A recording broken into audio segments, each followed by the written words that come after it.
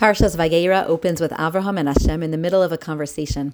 We all know Hashem came to visit Avraham and do Bikur Cholim after his bris milah.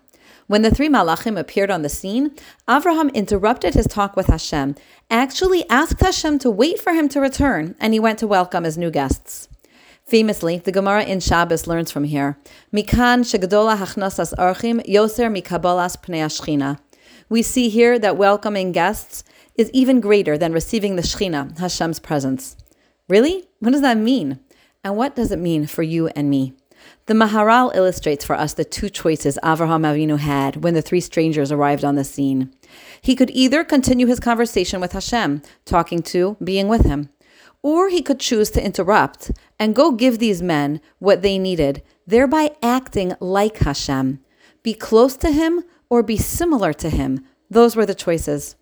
Avraham chose to be like Hashem, to do good, to provide food, drink, and shelter, because being like Hashem is an even deeper way to be close to him than by talking with him. Gordon Neufeld, and if you want to know who that is, go check out the third and newest conversation on TorahSimacha.com, describes the levels of attachment that should naturally unfold between a child and its parents as it grows. The most immature way to attach is physical proximity. And of course, our most immature children, infants, greatly need a lot of physical proximity. But as they grow, their attachment to their parents deepens, and they can actually begin to feel connected even when they are physically apart. Do you know what the next level is of attachment? Sameness. Being similar to someone is a way of attaching to them. And it actually begins to show up in toddlerhood, where adorably, children begin to imitate their parents. They use language the parent uses. They try on mommy's shoes and so much more. So even more significant than being near someone is to be similar to them as a way of staying close and attached to them. And that's what Avraham Avinu chose. Welcoming guests wasn't taking a break from the relationship or the dialogue he'd been having with Hashem. It was an even more significant way of enhancing the relationship, of being close to him through emulating him. The Avnei Ezel takes it a step further and points out that Avraham's welcoming of guests wasn't only caring for their physical needs, but it was actually the way he spread monotheism in the world.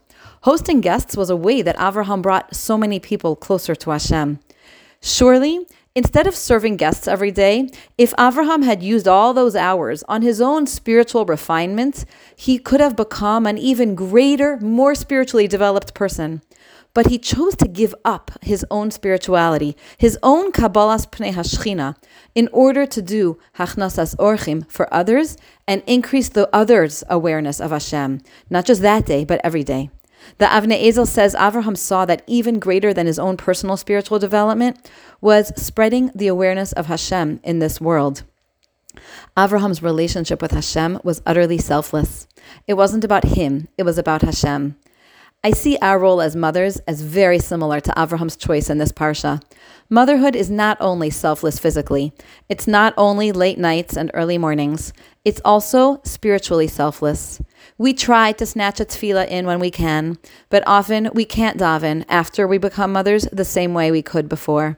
We may try to listen to a Torah Simacha or other short Torah thought, but the days of going to long shiurim or studying on our own or with a chavrusa are no longer our reality.